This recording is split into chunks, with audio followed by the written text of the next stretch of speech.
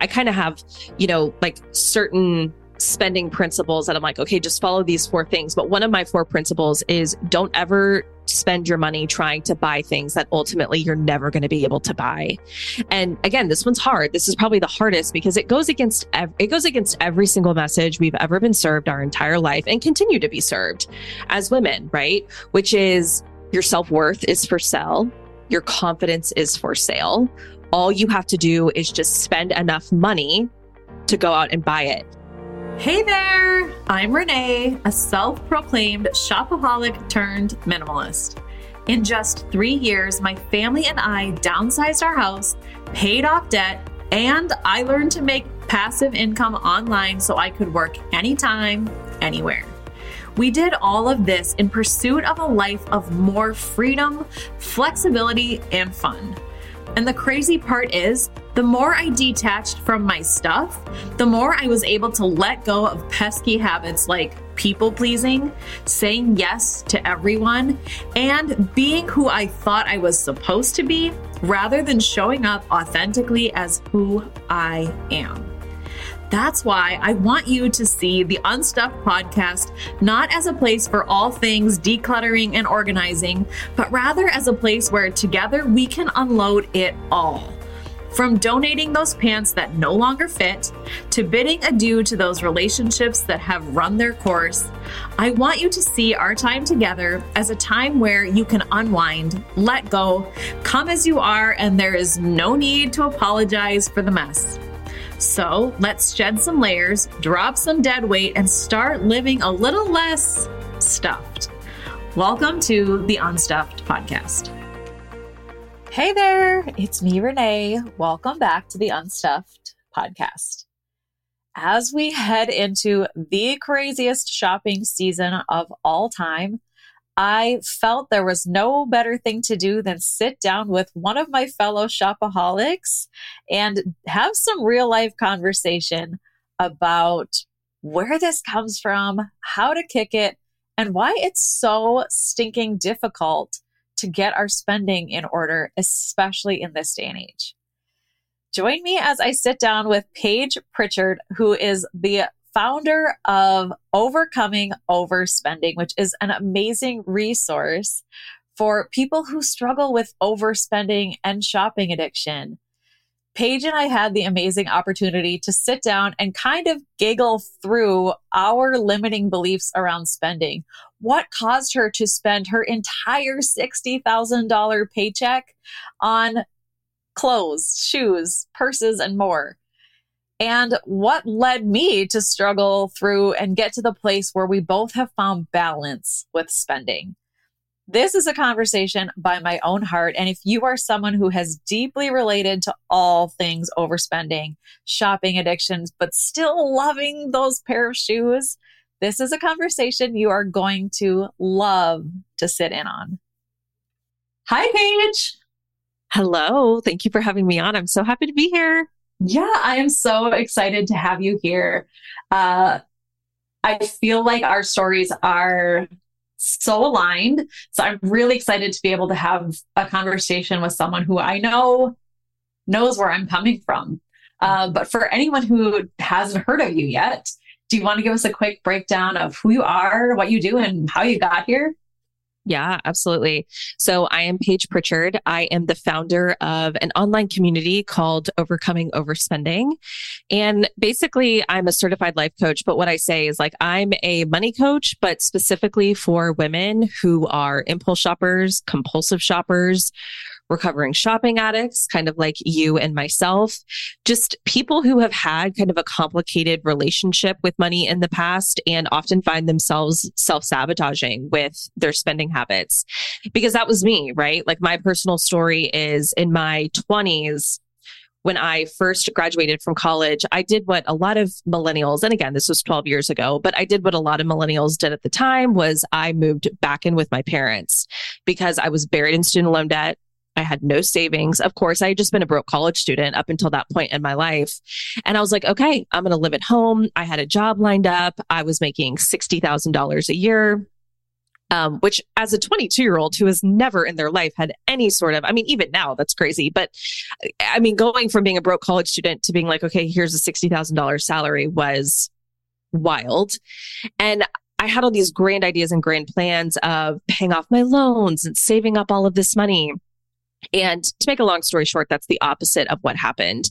I basically ended up shopping through that entire salary. I mean, basically, I had taxes taken out. People are like, you couldn't have spent the whole thing. I'm like, well, other than what was taken out for taxes, I truly did, right? Because I was living at home with my parents. So a lot of just the typical expenses that you have in an adult, I was very lucky and privileged to have those covered by my parents. So I didn't have rent or utilities or anything like that. And my job was actually at a car dealership. I was selling Cadillacs. And so they gave me a brand new Cadillac to drive. It wasn't my car, right? But they were like, hey, you can drive around in this car. So, and we'll pay for the gas and we'll pay for the insurance and we'll pay for your cell phone bill. So it was like the other kind of set of bills that you normally have to worry about. I also didn't have to pay. And so it was basically a free for all, right? I say it was kind of like a literal and a figurative 0 to 60. And it was a time in my life, of course, where I was going through a lot. Like I didn't handle the transition from college to real world well. I was like, I miss my friends. My college boyfriend and I broke up, which like now seems kind of silly, but like at the time I was devastated about it. I was like, oh my God, we were going to get married and now we broke up. And, you know, it was just, there was just a lot going on in my life and shopping was how I coped with it. Right. And I think that there's a lot of things that actually played into like why I did what I did, which we can kind of dive into if you want. But I shopped through it all and I got through the end of that year and my parents were like, okay, it's been a year, like time to go. And I couldn't even afford a security deposit to move out to go get an apartment.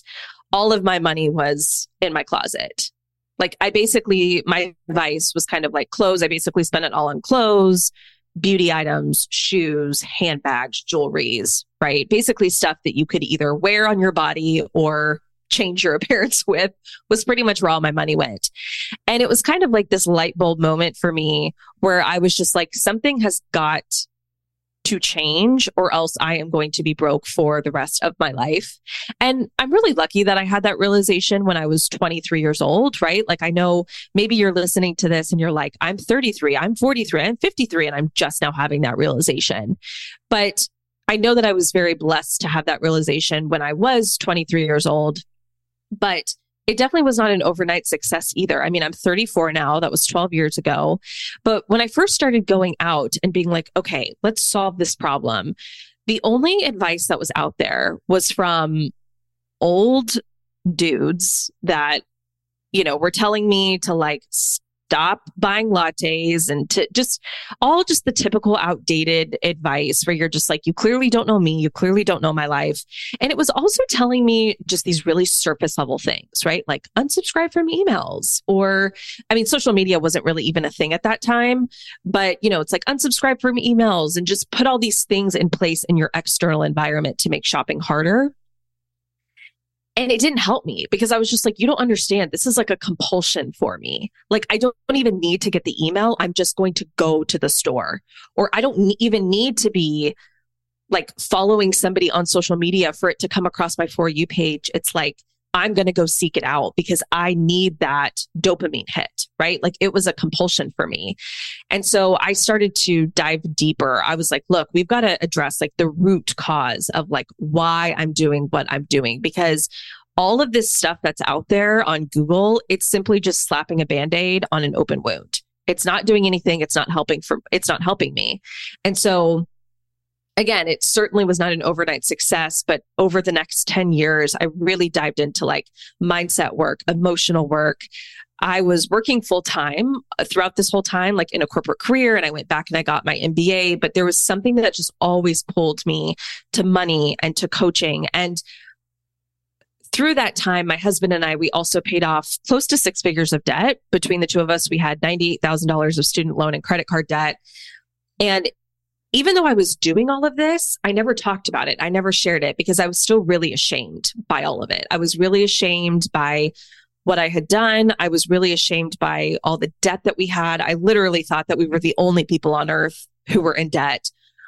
But for some reason, one day in like this was when Instagram was still like kind of new. I was like, I'm just going to create an Instagram account, and almost like it wasn't even my personal name. And I was like, and I'm just going to start sharing.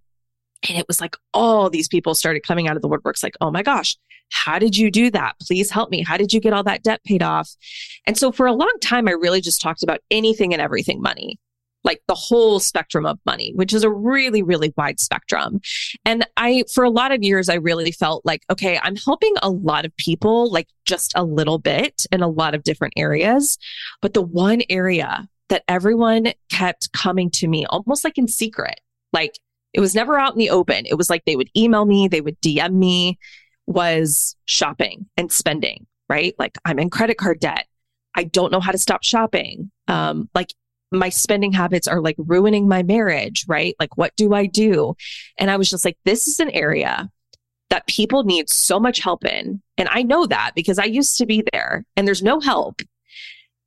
And secondly, it's like, and no one's out there talking about it because everyone feels so ashamed about it, right? Like no one's out there talking about like being in $15,000 of credit card debt because you're a shopaholic, right? Like, because I always say struggling with your spending habits, it's no different than like if you struggle with binge eating or if you struggle with drinking too much or if you struggle with any other form of what I call like buffering. Shopping is the one thing that people like laugh off. They're like, oh, haha, I'm a shopaholic. Oh, haha, it's so funny. And I'm like, it's actually not funny. Like if you're in it and you're going through that, there's nothing funny about it. And those of us that have been there, like probably like you and I, we get that and we understand that, but it's also not helpful when everyone around you is like making light of it and just being like, oh, haha, this is so cute. My little shopping addiction. So that was when I had the light bulb moment, probably like 2 years ago that I was like, okay, this is my work. Like not only do I have the personal experience to say like, I understand because I've been where you are, but I have the tools and I'm not ashamed to talk about it. Like a lot of people are, but I'm not. I'm like, I will happily go out there and kind of like run through that brick wall and do this work. And so now for the past 2 or 3 years, this is my work, right? So like, I'm like, if you are somebody who you struggle with impulse shopping, overspending, compulsive shopping, like I'm your girl. And I went back and got a life coaching certification to kind of mix in like the mindset work, the emotional work. So it's like when you come to me, I'm not just giving you surface level stuff. I'm like, we're going deep, baby. Like we are going to figure out like what's really going on that's really driving like why you're shopping and why you're spending and why you're doing this. So long answer, but that's me in a nutshell. No, it's so funny because I feel like the whole time I've been like, me too. Like, I'll step for step. And it's so crazy. Like you say, you were earning, $60,000 per year. And where, I didn't have necessarily that exact same thing, but the like 19, 20-year-old in me is like, oh my gosh, that sounds amazing. You have no financial responsibilities and $60,000 to just spend 100%. I can guarantee I would have done the same thing. Yeah. And something I share about is like my dad passed away. That was a really tough thing for me. And I got a certain chunk of life insurance money from him, not a big chunk, but like it went to Hollister and like whatever was on the Target clearance rack. Because getting through that hard time in my life, and I was also going through a divorce. I was 20 years old, but I was going through a divorce. My dad was gone and it was just like, that filled me back up very poorly. You're right. Very poorly. Because it's never going to solve what you think it's going to solve. And it's so funny you say that too, because this is actually very common, like exactly what you said. Whenever we think about like having more money, we always think about we want more money because we think about all the things that we want to buy with it and the things that we want to spend it on. And it's one thing to say like, oh, I wish I had $1 million in my bank account. Like it's one thing to kind of think about it and say it. It's a whole nother situation when it's real and when it's actually happening. Now, maybe it's like $1 million is extreme, right? But you see this a lot when you have either like big jumps in income or like in your situation with like inheritances. This is why like 70% of lottery winners end up going broke, right? And like 30% of them ultimately end up declaring bankruptcy. And you see this a ton with professional athletes as well. There's some crazy stat like Sports Illustrated did a study that found that 80% of NFL players experienced financial hardship like shortly after leaving the league. And I think that it's because like when you have these huge jumps in income, and it's almost kind of like your identity hasn't caught up with your reality. I know this was one of the main factors for me, is like my identity was still very much rooted in like being a broke college kid. And so again, like this is the mindset. This is the psychology. It's like your brain is always going to want to revert you back to your identity, and it will always find ways to self-sabotage that. So it's very easy to be like, oh yeah, I wish I had all this money.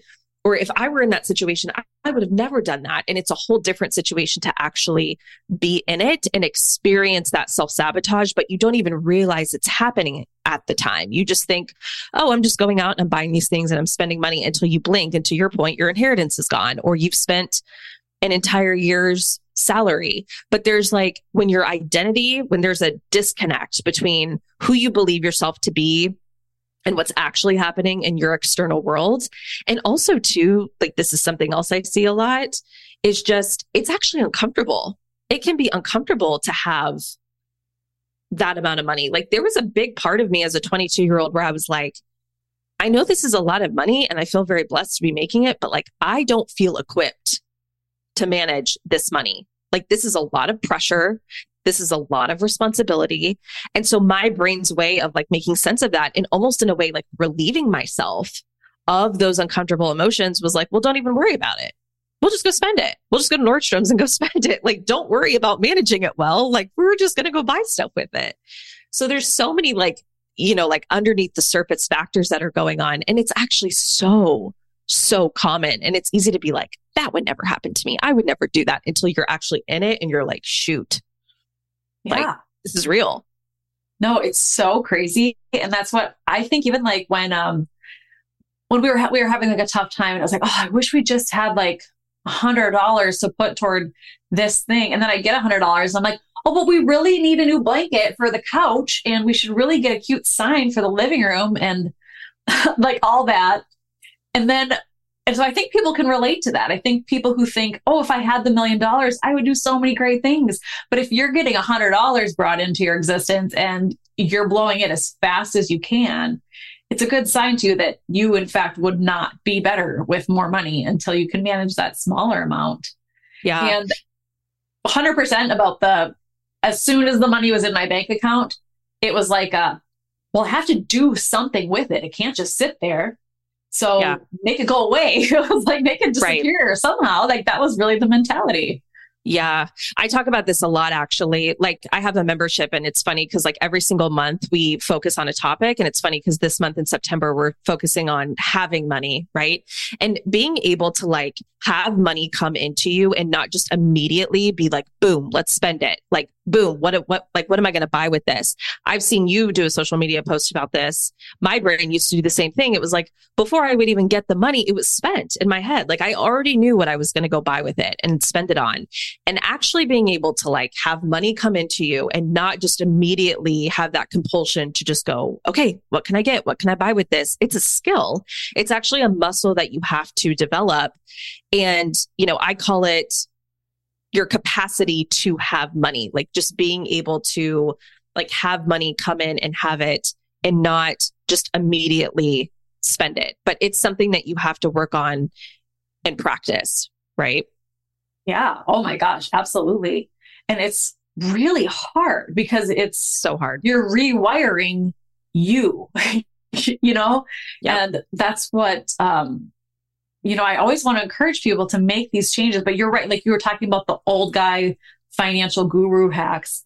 Cause I went through the same thing when we were working to pay off debt. It was like, I felt like, okay, if I just put all these steps in place, everything should work out for me.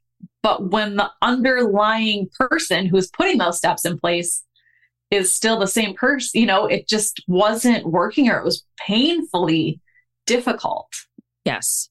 That's the hard thing about money. And like the women that come to me, like they're already just buried under a blanket of like guilt and shame, because most of them have tried all the typical tips and hacks and, like all the surface level stuff. And I think that's the thing with money. I'm like, if you are to just change one belief about money, change the belief about money that money is simply just math and logic, because that's literally 10% of it.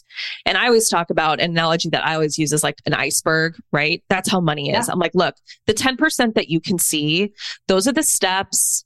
That's the black and white. That's the mathematical reality that exists with money. And to your point, it's one thing to say like, okay, I'm going to make this plan, or these are the numbers and this is how I'm going to get to where I want to be from a mathematical perspective.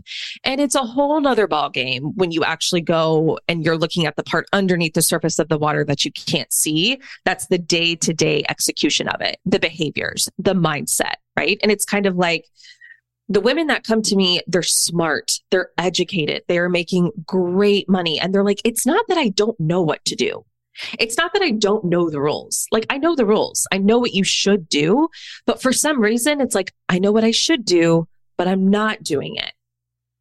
Right. And so it's like, that's where the breakdown is. And that's where we get into our heads of being like, well, what's wrong with me? Like, that's where the guilt and the shame starts getting piled on, which then just makes the issue even worse, because then you're coming into it thinking that you're broken. There's something wrong with you. You can't figure this out. You're not good at this. And it's like, no, you're just not addressing all the stuff that actually really matters, right? Yeah.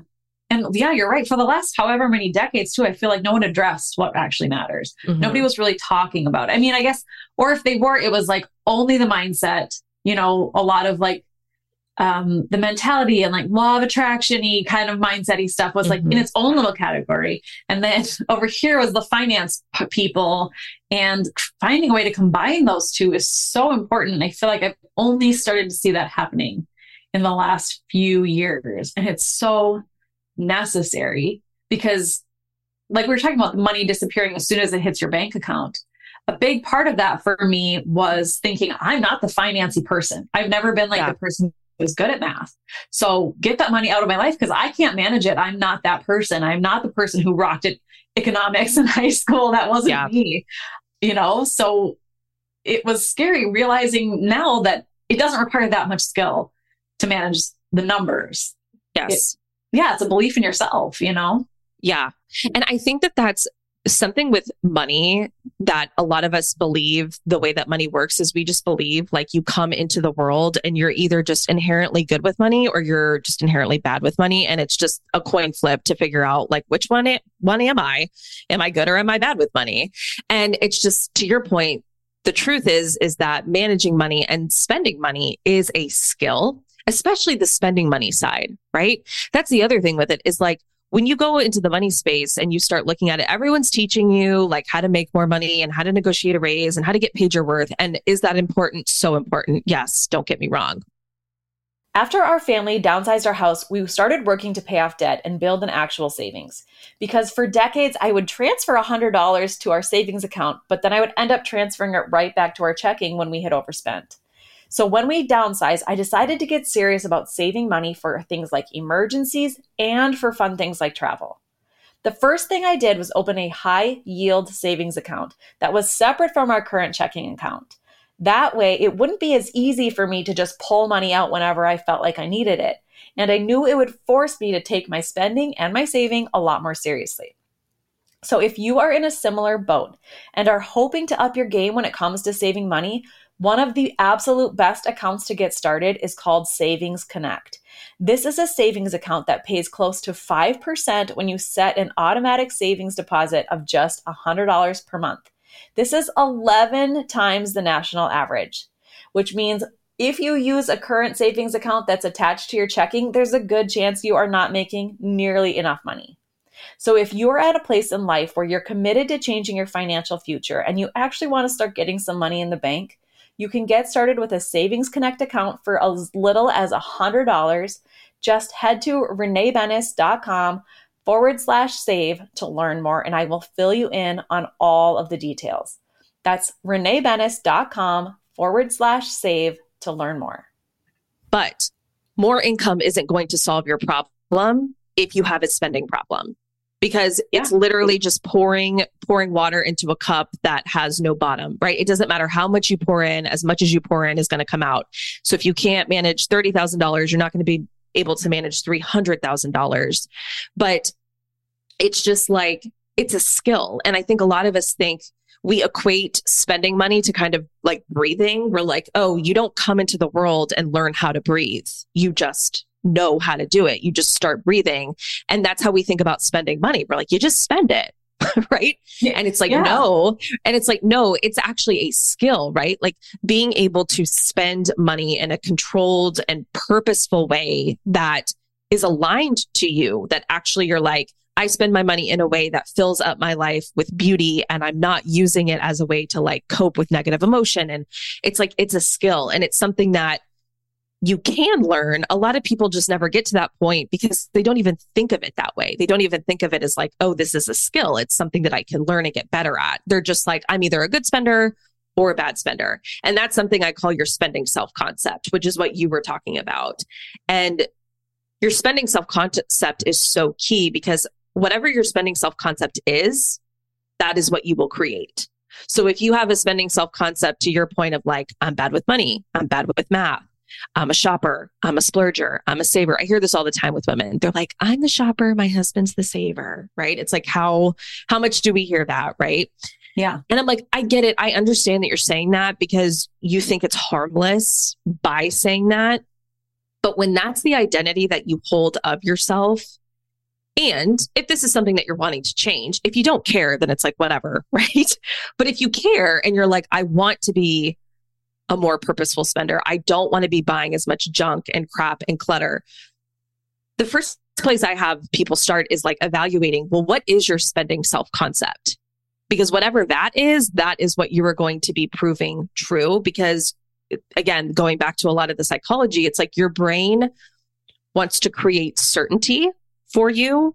And so your brain wants to be right about things. This is just confirmation bias, right? Your brain is always going to be working to prove itself true. So if you have a deeply ingrained belief and identity around yourself of like, I'm a shopper, I'm a splurger. I have a lot of women tell me like, I can't be trusted with money. Like all that garbage that like goes around in our head, that's what's going to happen. I'm like, if you believe you're bad with money, you're going to be bad with money. Right.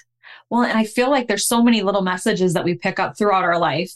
Like, I think about the messages that I got when I was very young and very much translated, like I said, when my dad passed away.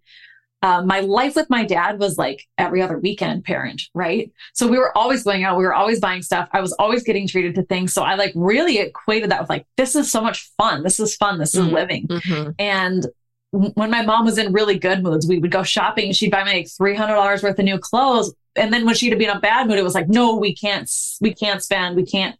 So I really, really associated it with like living and truly embracing life was spending money and having fun and buying the things. And then my dad died and I'm like, I really better freaking live. So like, I have to spend as much money as I can on everything I want to, because otherwise I felt like I wasn't living.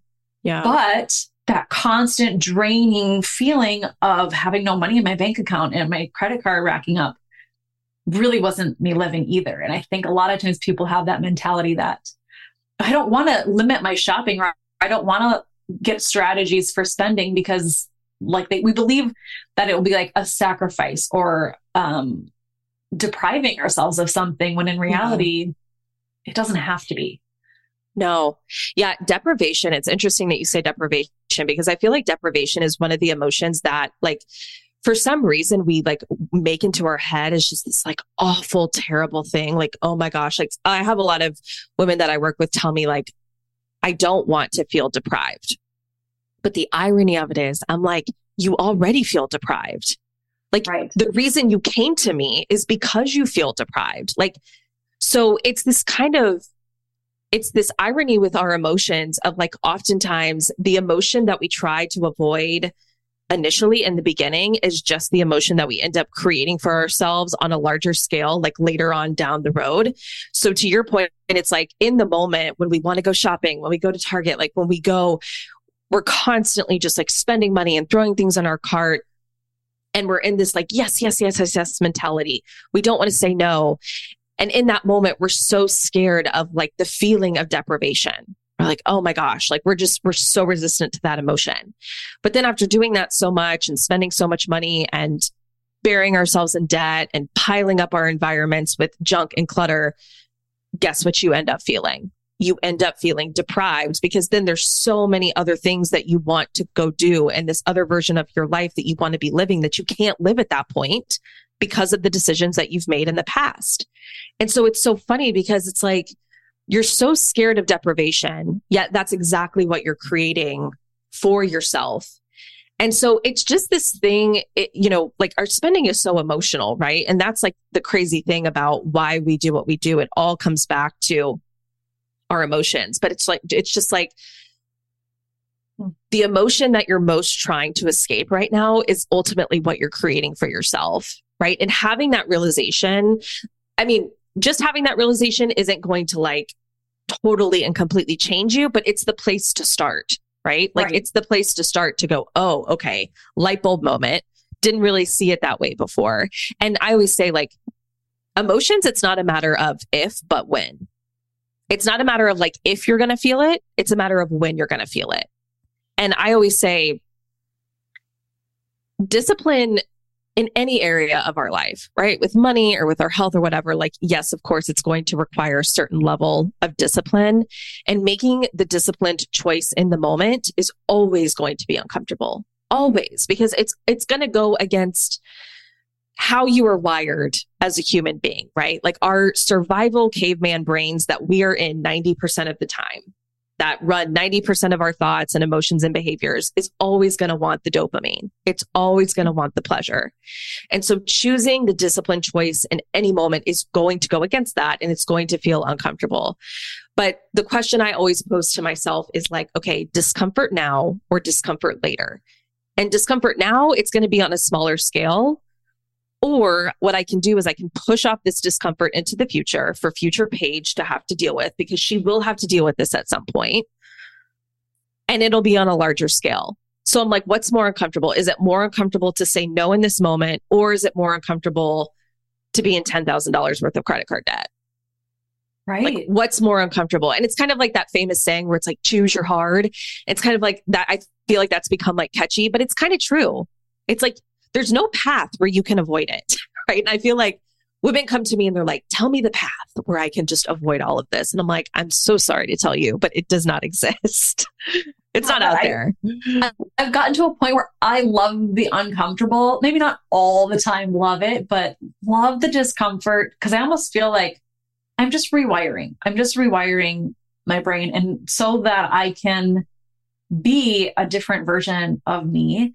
And like you said, so I don't remember where I read this, but that like a disconnect from our older self, like you said, future Paige is still going to have to deal with this. Future Renee will have to deal with any problems that I don't address now.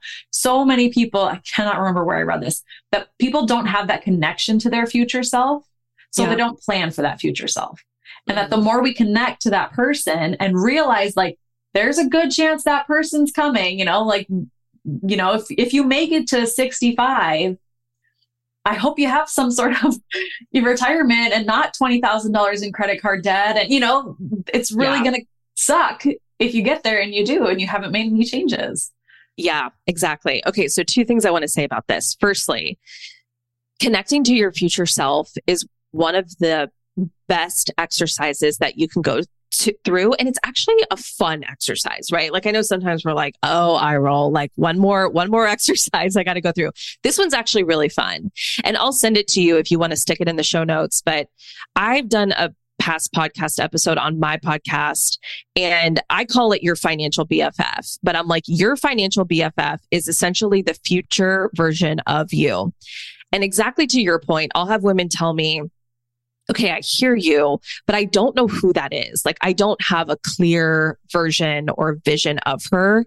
And part of it is just because we don't really know where to start, or even like, where do I even go in my mind with that? And so I have a podcast episode if you want to go listen to it, if you want the steps to do that, where I take you through in that podcast episode, like a lot of different questions, very detailed questions. But I'm like, listen, the more detailed that you can be, the better, because the more detailed that you are about what you want and that future version of you, the more real she will become to you. And sometimes people say like, well, I just feel like I don't have anyone keeping me accountable, right? Like sometimes the women will say like, well, I'm not married. I don't have kids or whatever. I just don't feel like I have anything to be held accountable to. And I'm like, well, you do. We all do, because your accountability is the future version of you that's depending on you to make the choices in this moment that she needs you to make in order for that vision of her to become a reality, right? So I will send you that podcast episode. If anyone wants to go listen to that, you can. And I feel like there was another thing I wanted to say. Now it's like totally escaping me, but been there, done that. But that's great. Thank you so much for sharing that, because that's huge. And you're right. Like attaching to my future self it is always one of the things that keeps me the most on track for everything and everything that I want to do. And I think, like you said, some people don't know how to attach to it. So I'm really excited to hear what you walk through in your podcast episode. But for me, it's taking the real life versions of women that I do know. My grandma has just turned 95 and she lives independently in her own home and just kind of casually spends her days. Like she used to go to breakfast with her girlfriends, just kind of has like pizza and it's just like pizza for lunch. And she's just very chill and this supported person. You know what I mean? She's doing fine. Where I see other women who are maybe past retirement or want to retire, but can't and are so stressed financially and don't have the money to relax and are just going to have to keep working and going and going. And there's really no sight of when that might stop. Yeah. All I can think is like, oh dear God, that cannot be me. So I don't want to be having to work 30 years from now. Totally. And okay, actually you saying that, I'm like, oh yes, it sparked my second point. Right. But like, I don't want to say this like in a judgy way, but it kind of does baffle me sometimes, especially we were talking about TikTok before we started recording. I see this the most on TikTok where people are in my comments like all day, every day, where they're like, nah, sis, like YOLO, you only live once. Like I'm going to spend my money while I'm here. Like I could die tomorrow. And I'm like, you're absolutely right. You could die tomorrow. Mm-hmm. Will you probably die tomorrow?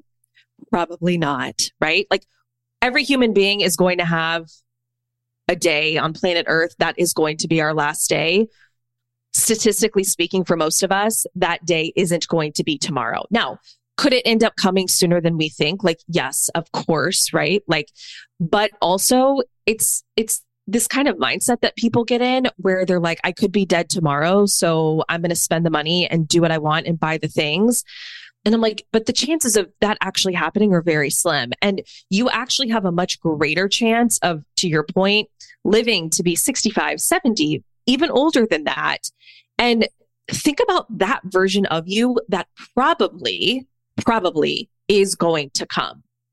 Yeah. And think about that version of you, like looking back at, 25, 30-year-old version of yourself going, no, I could die tomorrow. And it's like, well, here we are at 70, and now we have no money and now we have no savings. And so I'm just kind of like, I see it all the time in my comments and I'm just kind of bewildered by it. Cause I'm like, I get it, right? Like I totally understand the YOLO mindset of like, and I'm like, listen, yes, every day could be your last. Soak it up while we're here. But also, statistically speaking, it's like most of us are going to, especially us women, right? Like most of us women are going to grow probably older than we expect. And so it's like plan for that.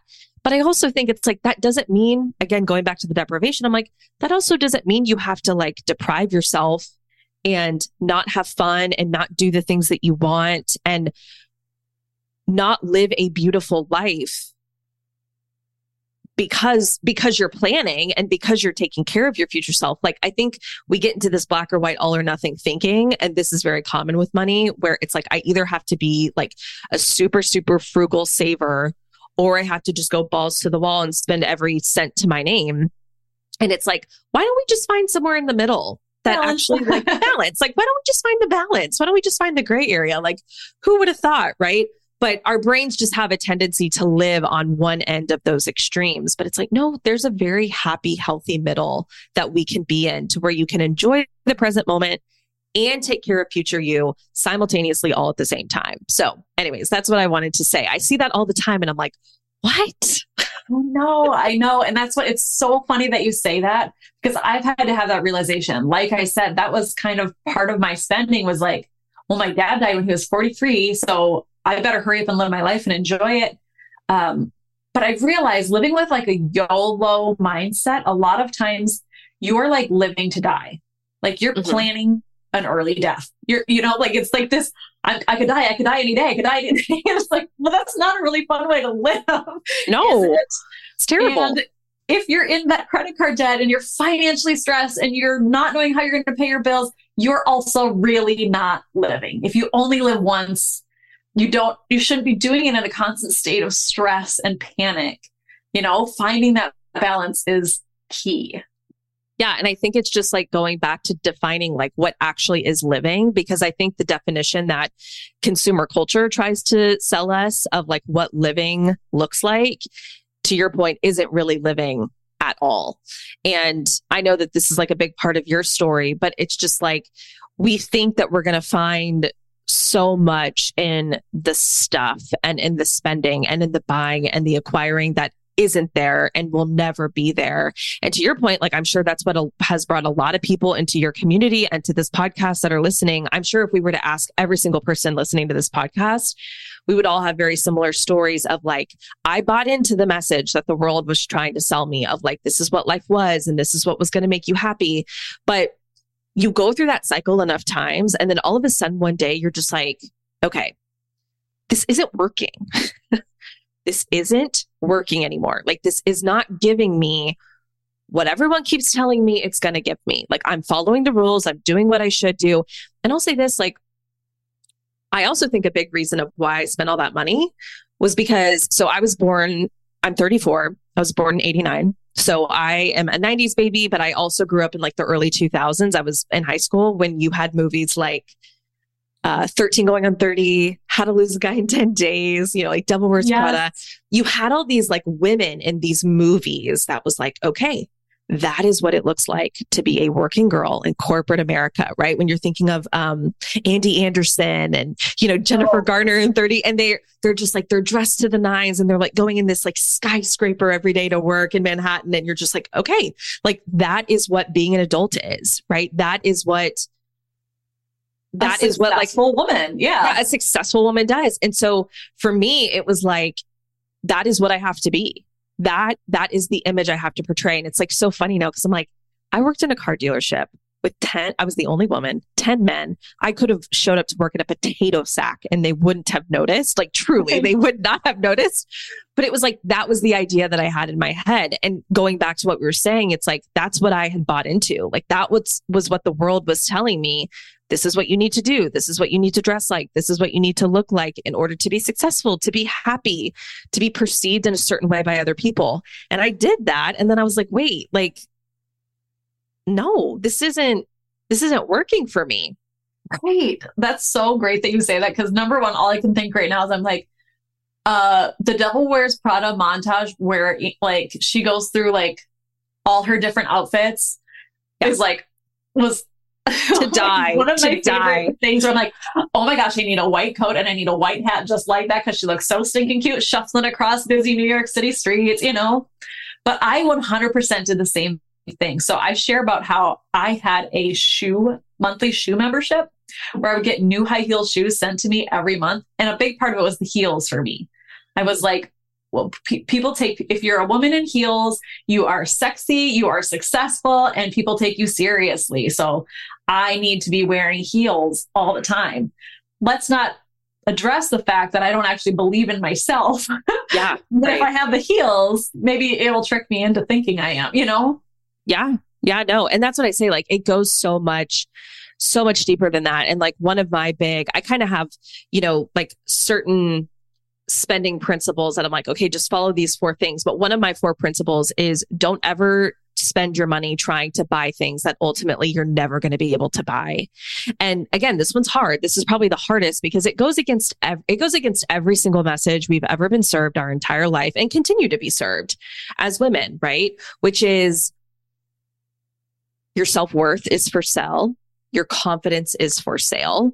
All you have to do is just spend enough money to go out and buy it. And there's actually been a lot of studies that have been done that show that typically compulsive shoppers, it's called a self-deficiency gap, which is basically the gap between where you are and this idealized version of yourself in your head.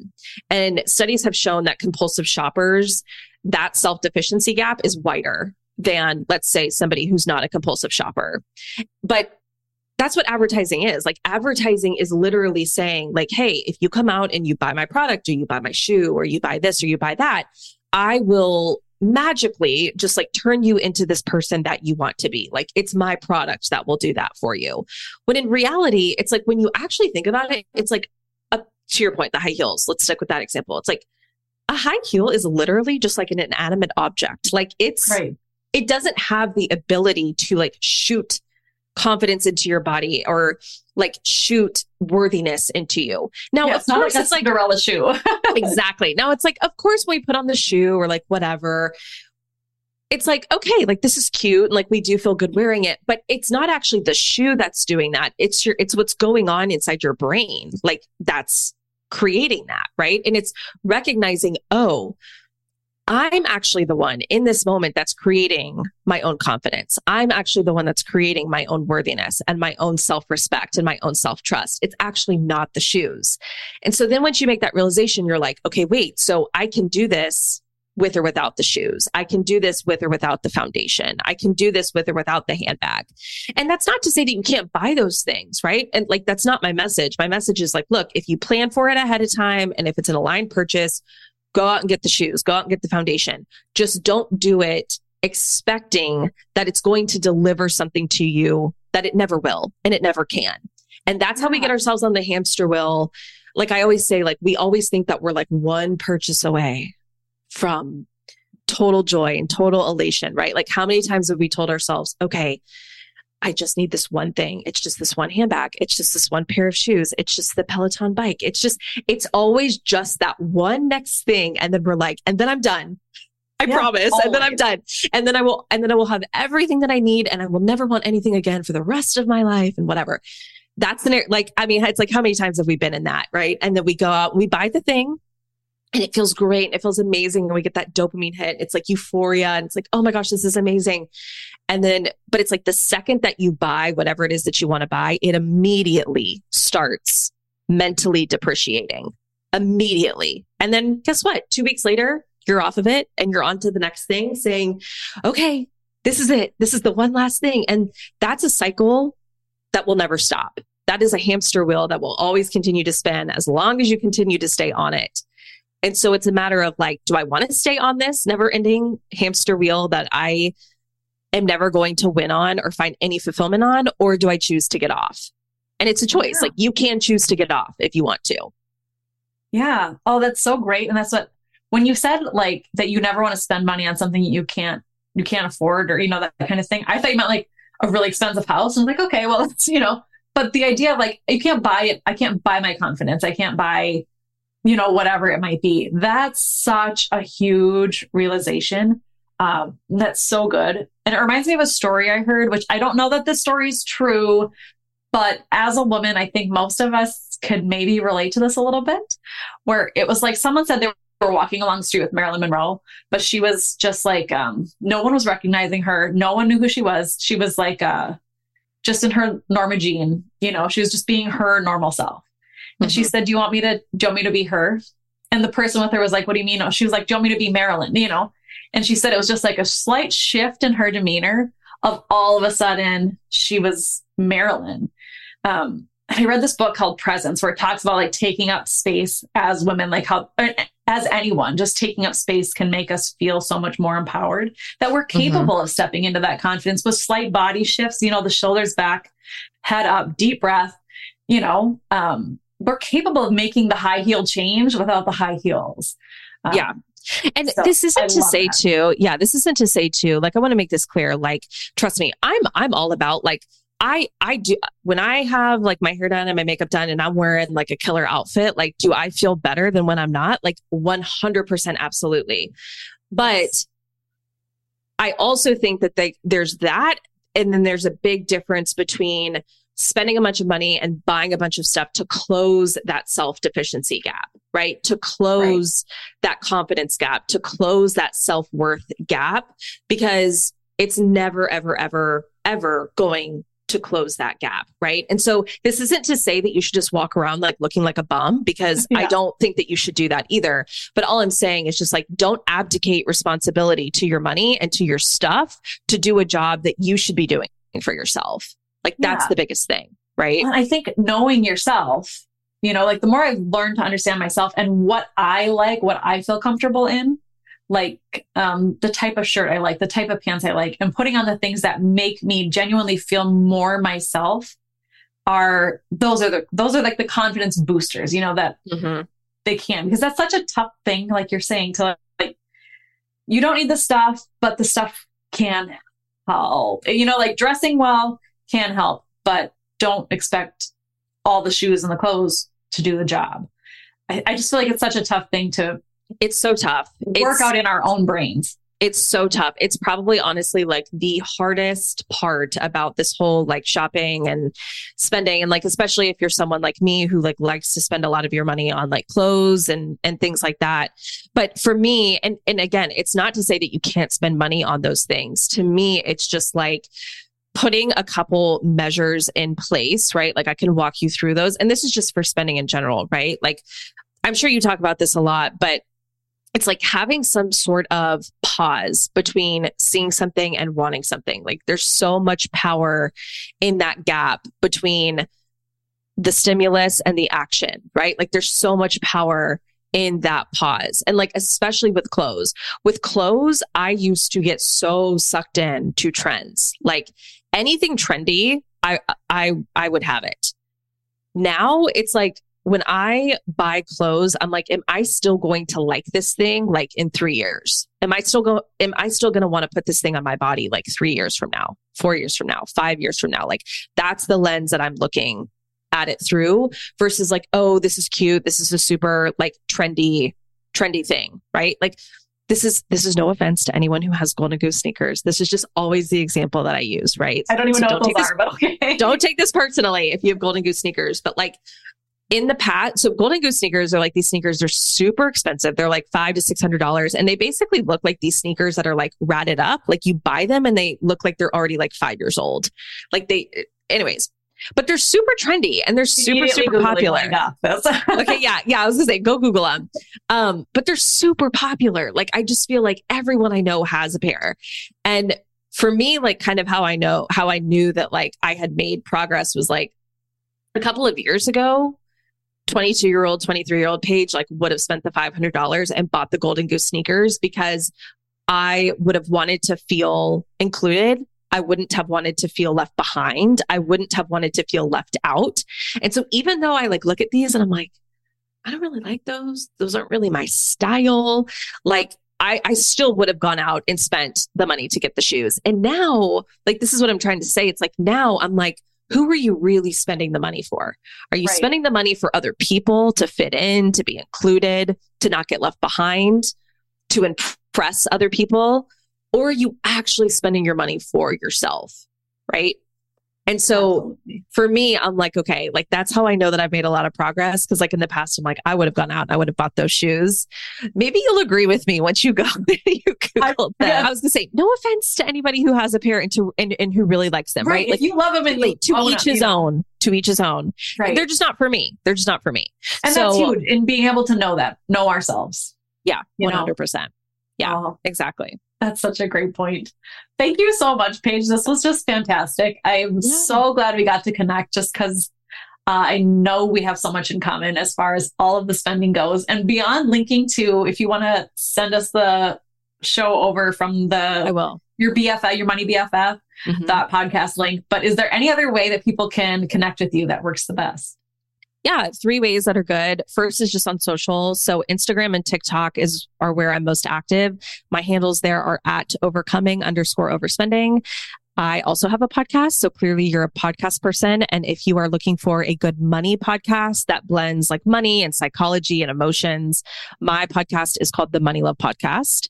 And if you are somebody who's wanting to take this work deeper, I have a membership. It's just called the Overcoming Overspending membership. You pay monthly. We meet 10 times a month. We do live coaching. You get my process. We do like a challenge and a topic every single month.